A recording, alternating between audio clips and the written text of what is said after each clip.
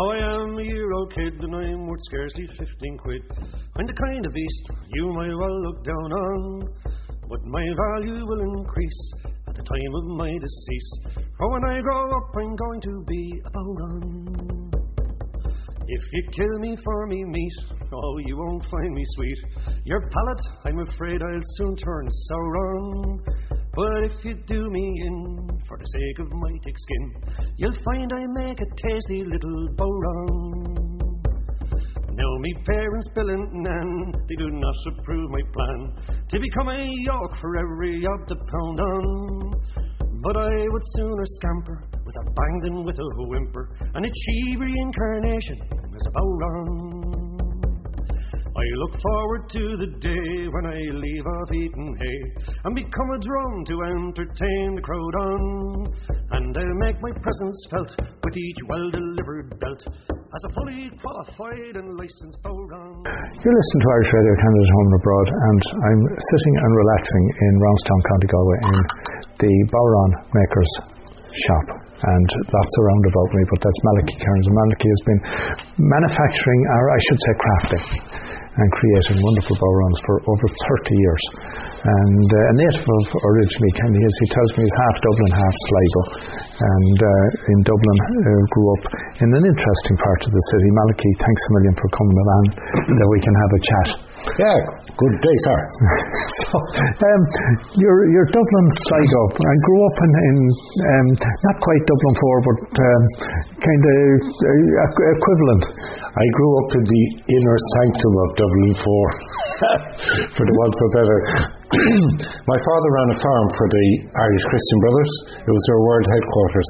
There was a second 70-acre farm and estate in Bodhrán, Lorgan Road, Bodhrán. And then there was a farmyard separate from the main Christian Brothers dwellings, which are both majestic buildings, magnificent. So there I was, 2 miles from the city centre, a few minutes on a Sunday morning, 2 minutes from the beach, Bodhrán, Blackrock, and beautiful farmyard all to myself. And yes, so the farmyard, that was my world, my Mecca, and I was very privileged to have a private upbringing like that, even though we didn't own the land or anything. So Marky, what years are you talking about? I was born in 1953, so... Same as myself. But then, whatever was in me, I always loved going to Sligo every weekend, summer, Easter, Christmas, as well. Even from the time I was 5 or 6 now, I was on the train sometimes on my own, but my uncle was a ticket checker. Right. You know, you could do things. Right. And then somebody collected me at the train station in Colooney in Sligo. Yes. My mother's from Ballysadare, Sligo. But my aunt there had a pub, farm, quarry, gypsy rover caravan stop, bed and breakfast, restaurant, with an area for weighing wool. You know, there was a lot of activity with cattle and vets and that she provided on. But I loved the soul of all of that. It was bigger than business, everything that was going on every day. At 7 o'clock in the morning I had to make a ham sandwich and a pot of tea for the bus driver. Now when I come to my shop in the morning now and I'm making a pot of coffee myself, I have to really give somebody a cup of coffee. It's not about money, you know, because that's what I did, and it was lovely. And then the bus driver would leave a bag of potatoes in for Pat McDonald or somebody later on to come into the bar. And it rolled along always like that, and the soul of rural life, and that it's beautiful and can work. It was mapped to me when I was 10. I remember when I was 10, the North of Ireland people were great for tips in the bar. I was allowed to work in the bar on a Sunday for an hour, making Irish coffees. But the North of Ireland was great for tips. So at the end of one summer, I had £10 tips. And I had gone from my head to my gut. I felt rural tourism at a different level. I knew it works. And that's how you end up. Kind of at the time I moved here to Roundstown, West Connemara. Next stop is, you know, New York. We're at the end of a lane in Western Europe, an old Franciscan monastery here. It's where I'm based. But it didn't seem like a good idea to say my sisters and that, you know, they were worried about me. I used to work for Dutch engineering consultants. But around that time, my daughter was getting to 4, and I was thinking about, there was a project in Saudi I was looking at for and working on. A 3-year project meant 10 years when you get into it. But my daughter will be going to an international school there now, but I didn't like how they viewed and treated women. And I just did a complete turnaround. From, instead of going to Saudi, I went to West Connemara. And my sister at the time, one of them in the UK, she worked with Norman Fowler. He was the health minister at the time. She was his private secretary in his constituency mainly. And she was trying to arrange discreet psychiatric treatment for me in the UK maybe. You know, that something was wrong if I was walking out of a super career job and a 4.5-year-old child and these things, you know. But it's all part of the excitement.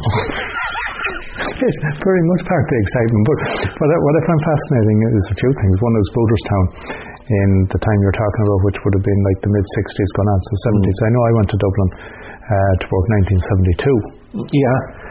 And I had an aunt living up on, a cousin living on Bodhrán Avenue. Right. And I wasn't aware as such that there would have been this huge farming area so close. Nobody was. There was just tiny gates off Bodhrán Avenue that we used. Yeah. And there was never even cars entering off there. Yeah. There was another main entrance to that estate on the Slorgan Road near the end of Foster's Avenue. Yeah. But even that was kind of insignificant. Nobody, people who went to schools and everything, nobody, it was tucked away. Yeah. And I was tucked away. Yeah. I remember meeting a journalist guy, a fellow I went to school with, he was here one time. And he was thinking, here we are at the end of a lane in West Connemara. He said to me, you were always tucked away.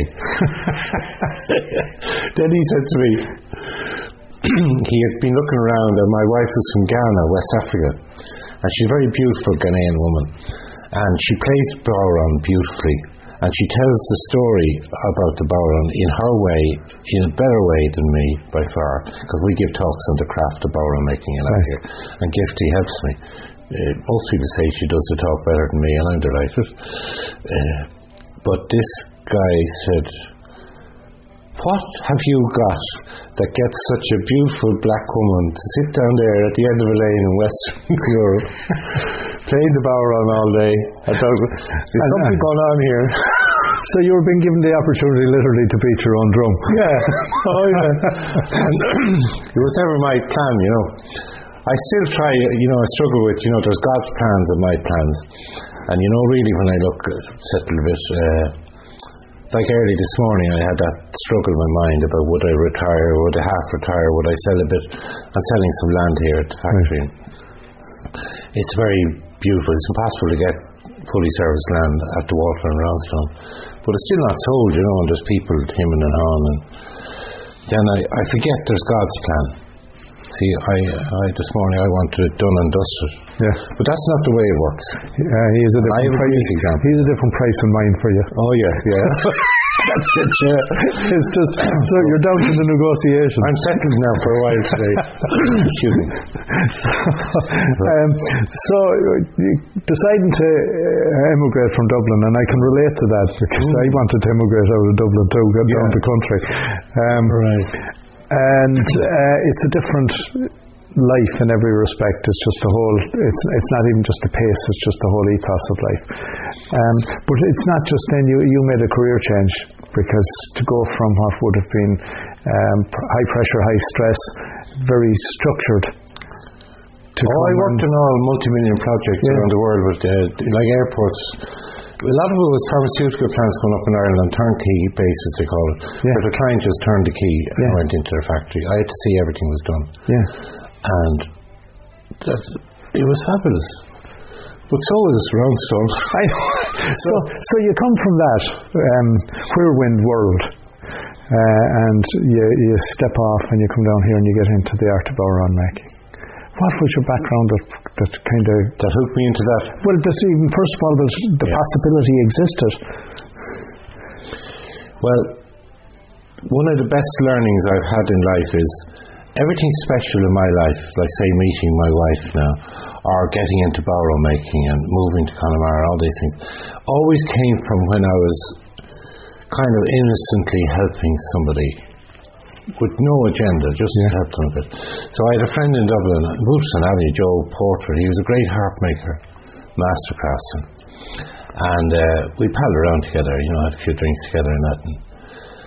But Joe didn't like paperwork and admin and trying to get nuns to pay the full price and all that at schools. And so I used to send the invoice in advance to schools and deliver the harps for them and get the full amount. And I loved that. It was only a half an hour's work, But Joe knew a bit about Bodhrán making, but he also knew that to make a business out of Bodhrán making is very hard work.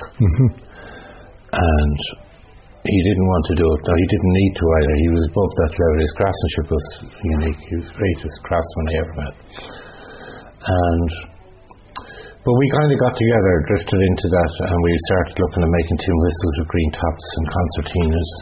I remember the concertina had 2,000 moved parts or something, and we were looking at all these things, because I had an engineering background. I'm not an engineer, but I worked with engineers every day in my career.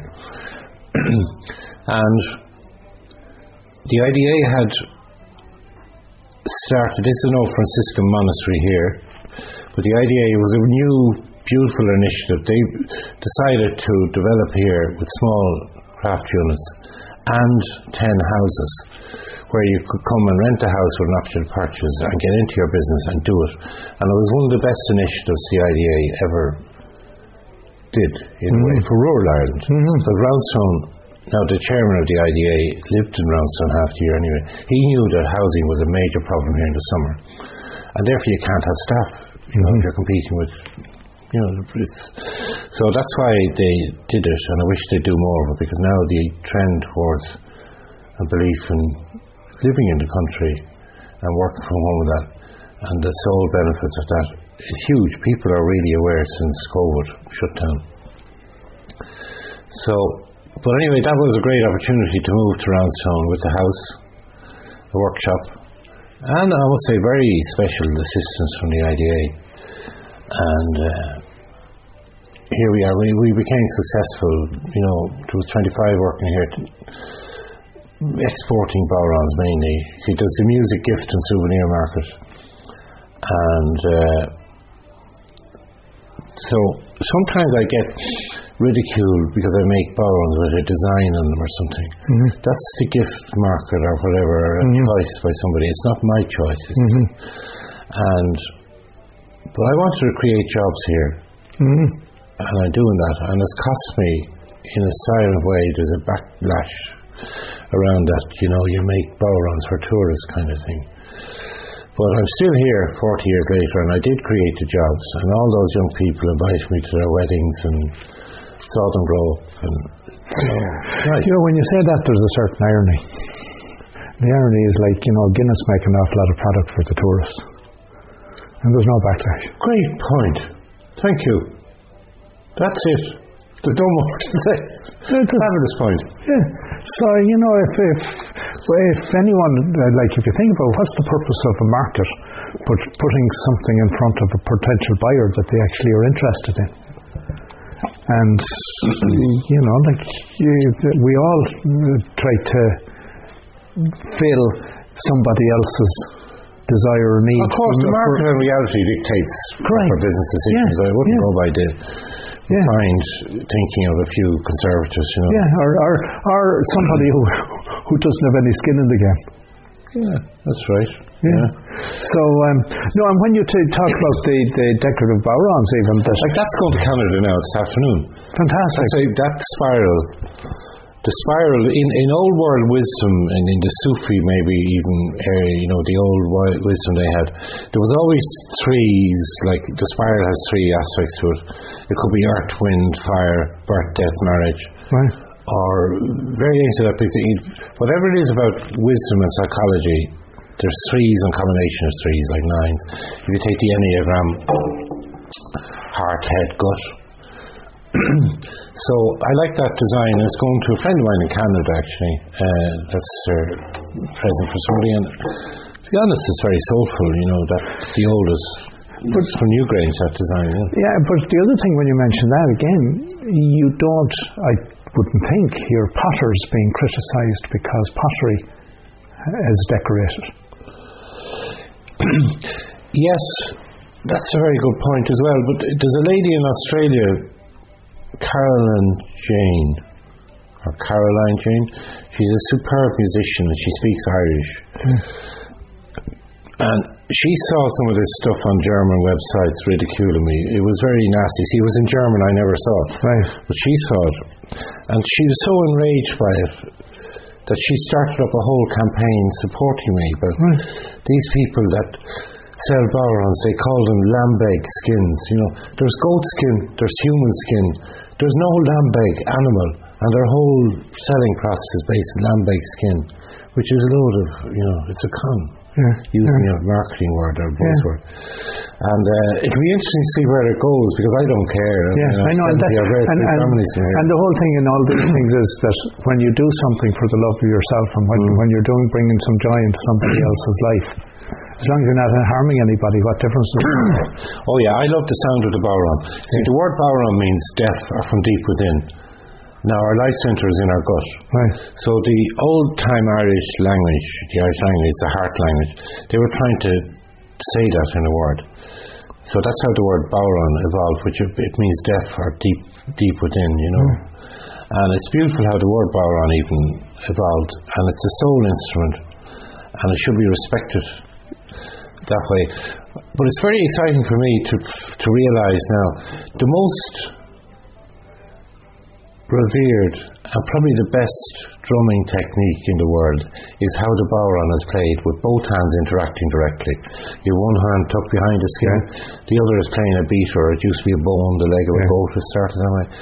But it allows for huge rhythms and change in everything, and energy, and the dexterity that's in all that now with young players is unbelievable. And here I find myself that I'm at the core of that, the best drumming technique in the world. It's a lovely thing. And also at the core of what is one of the, I guess, would it be the most common, and I don't mean common in a soft sense, but the most common, or the most universal native method of expression, insofar as the First Nations in Canada have their drums, and in Australia they have their drums. The drum is very much an expression of culture right around the world.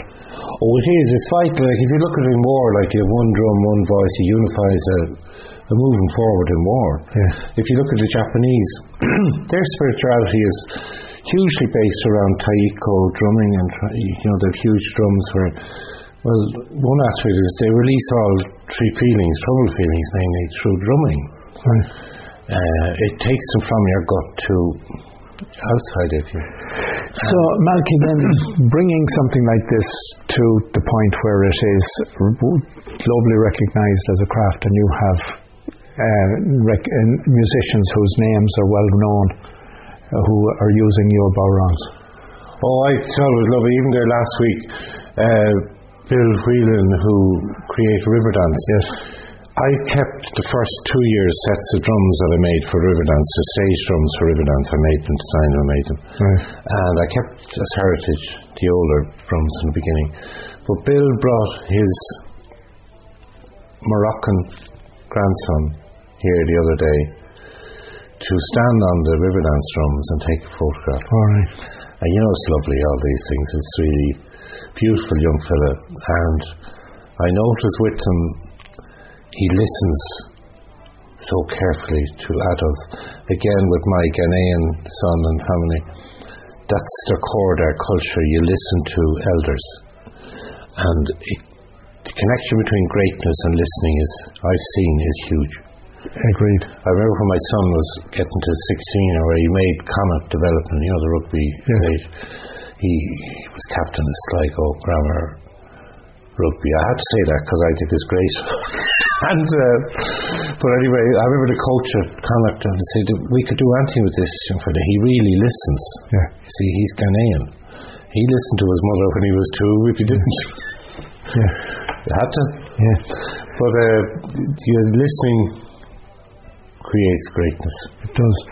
But the other thing I think over the last 30 years since you would have started your craft is the Bodhrán has become much more accepted and because the standard jokes go all around like what's the best way to play a Bodhrán with a penknife and all that kind of stuff. Well, it has, you see, going back to when I started making Bodhráns, in the early 1970s or 76, around then or so, I lived beside Paddy Mercier, who was the Bodhrán player and founder of the Chieftains. Right. Now, I realise now more deeply, I was very blessed to have a tutor like that, a kind, spiritual man that gave me loads of time and encouragement. But he had started this, at that time, or around it, they used to just tap the Bodhrán on stage. Right. It was used a lot in plays, like Sive and all those things. And it was more a beat. Yeah, it was more, that's right, more drum beat, more. And Paddy developed this technique of one hand behind the skin, and then these rolling, controlled rhythms, and then leading the music even as well. And there he was, showing me all of this and writing me out lovely notes about it on bits of cardboard from boxes. We'd pull a bit of card to write down what he was trying to say. And that's how he created every aspect of how the Bodhrán is really played, which is the most unique playing technique in the world of manual percussion. And wasn't I blessed to find myself having all that? And Paddy was kind. So Malachy, when you came down here and then set up the business, and you say you had 25 people working here at stages, you were shipping all over the world, obviously. Yeah, I used to get nice invitations from An Post, even the postal authority here, to say like the Galway races, full dining and all that. I was a good customer of An Post. They could keep an extra van on this route, right? Because of what we had gone out every day alone. They used to pick up the parcels from the factory door, which was unusual in those days. It's all that happens now. But it was great, and they still are great. And I see rural post offices now closing down, but at the same time I see banks not doing what banks were supposed to do, and licensed to do. And hopefully the post offices can stay strong for another year, because rural life is changing dramatically, and people moving to the country and really feeling the benefits of the sole benefits of being in the country and working at home. And there's been a huge change in the psyche of people and how they work and enjoy living in the moment. You'll get to that more easily in the country. Everything here is gentler. The people, that's what drove me originally in Sligo. The business was more gentle when I was a kid, working around and on. But everything here is gentler. There's summer gentle sound that can lead you to stillness, to an extent. I stop every morning at Coral Beach outside Ballyconneely. Here I live in Clifton, so I have a 20-minute drive, which is beautiful, majestic drive, which I've never for a moment thought I'd seen it before. It's okay. I'm in awe every day. And then I stop at the beach for 5 minutes and listen to the radio, maybe a quick call or something. This leads to kind of a stillness or an ease. Like, all good corporate people should go to Coral Beach, Ballyconneely, if they're trying to figure out some things and get a clear mind.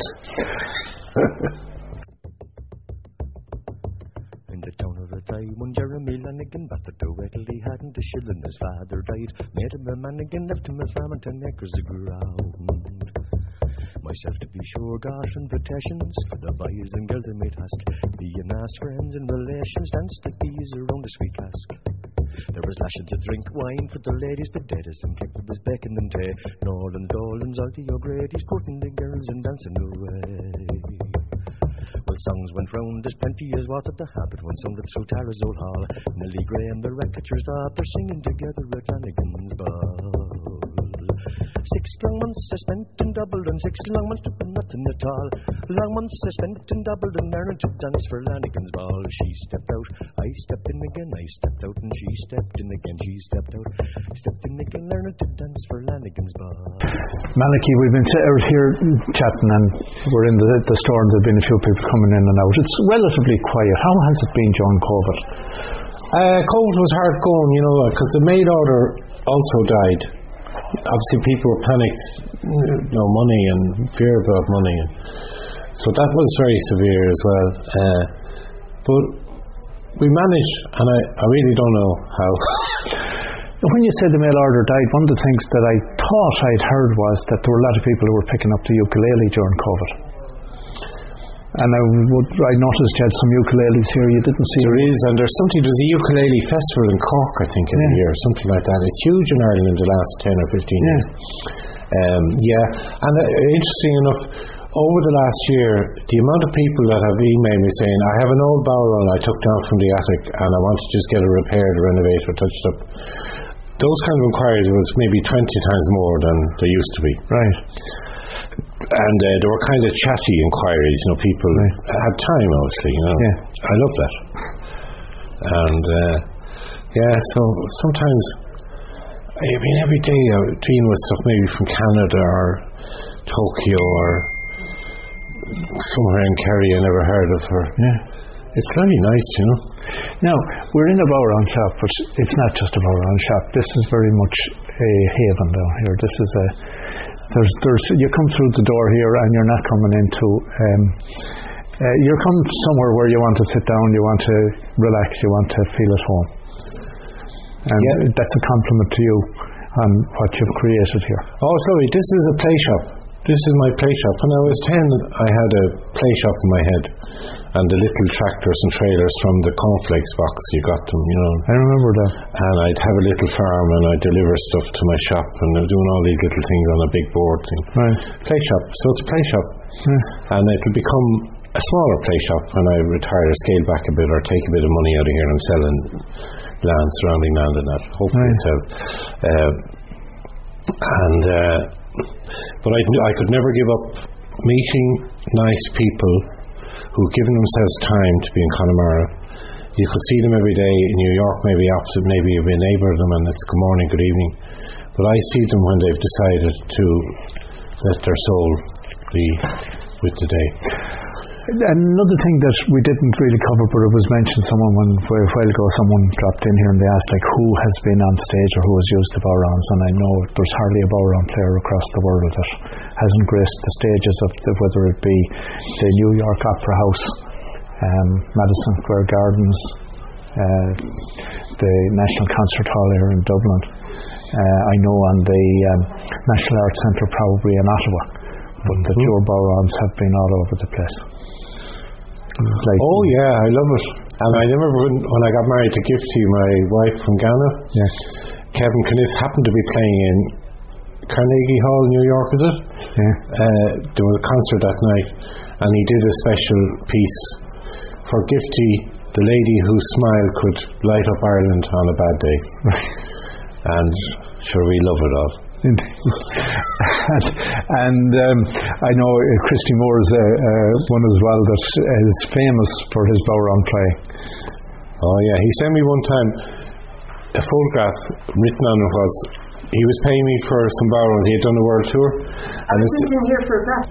So Christy was saying he kneels in prayer to a Bodhrán. Well, I kneel in prayer towards Roundstone, where they're made, Right, yeah. And it was a check attached to this photograph.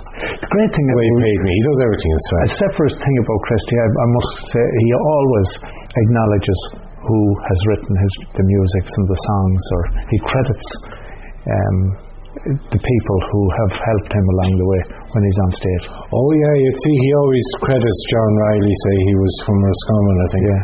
A great singer, traveller, kind of the original kind of Irish music man that Christy learned a lot from, and he learned a lot of his music in clubs in England and Scotland. That's right. Yeah. Where the Irish had become more Irish, really. Yes, right. Yeah. And it's great to be somehow touching that great spirit of Irish music and Irishness. And so we're going to wrap up, Malachy, and if people want to get in touch with you or find you, are you out there on the web or where? Oh yeah, Bodhrán.com, Bodhran.com. That's kind of easy. That gets me. Yeah. And there's an email and that as well, and we answer very efficiently. We're very high tech here. You don't get any formal replies. We don't do that. Right. And that's led in itself to another story and another day. I've had some of the funniest replies to replies I sent from top executives in the States, you know, a lot of them like to have a Bodhrán on their wall, office wall. Yeah. It's to stay with their family crest. It's to state we are Irish. Right. And then I would crack jokes about the crest and that they were thinkers originally from Tipperary, and we can't do that crest, we'll have to change it a little bit, and all fun. But Malachy, Kearns, it's been a real honour and a real pleasure having a chat. And good day to Canada. I have to get there yet. I've never been to Canada. I've been to 40 countries. But I want to go for, unless I have 2 weeks, I'll never go to Canada. You need 3. You need 3, right. Not 4. Yeah. But I'm getting there.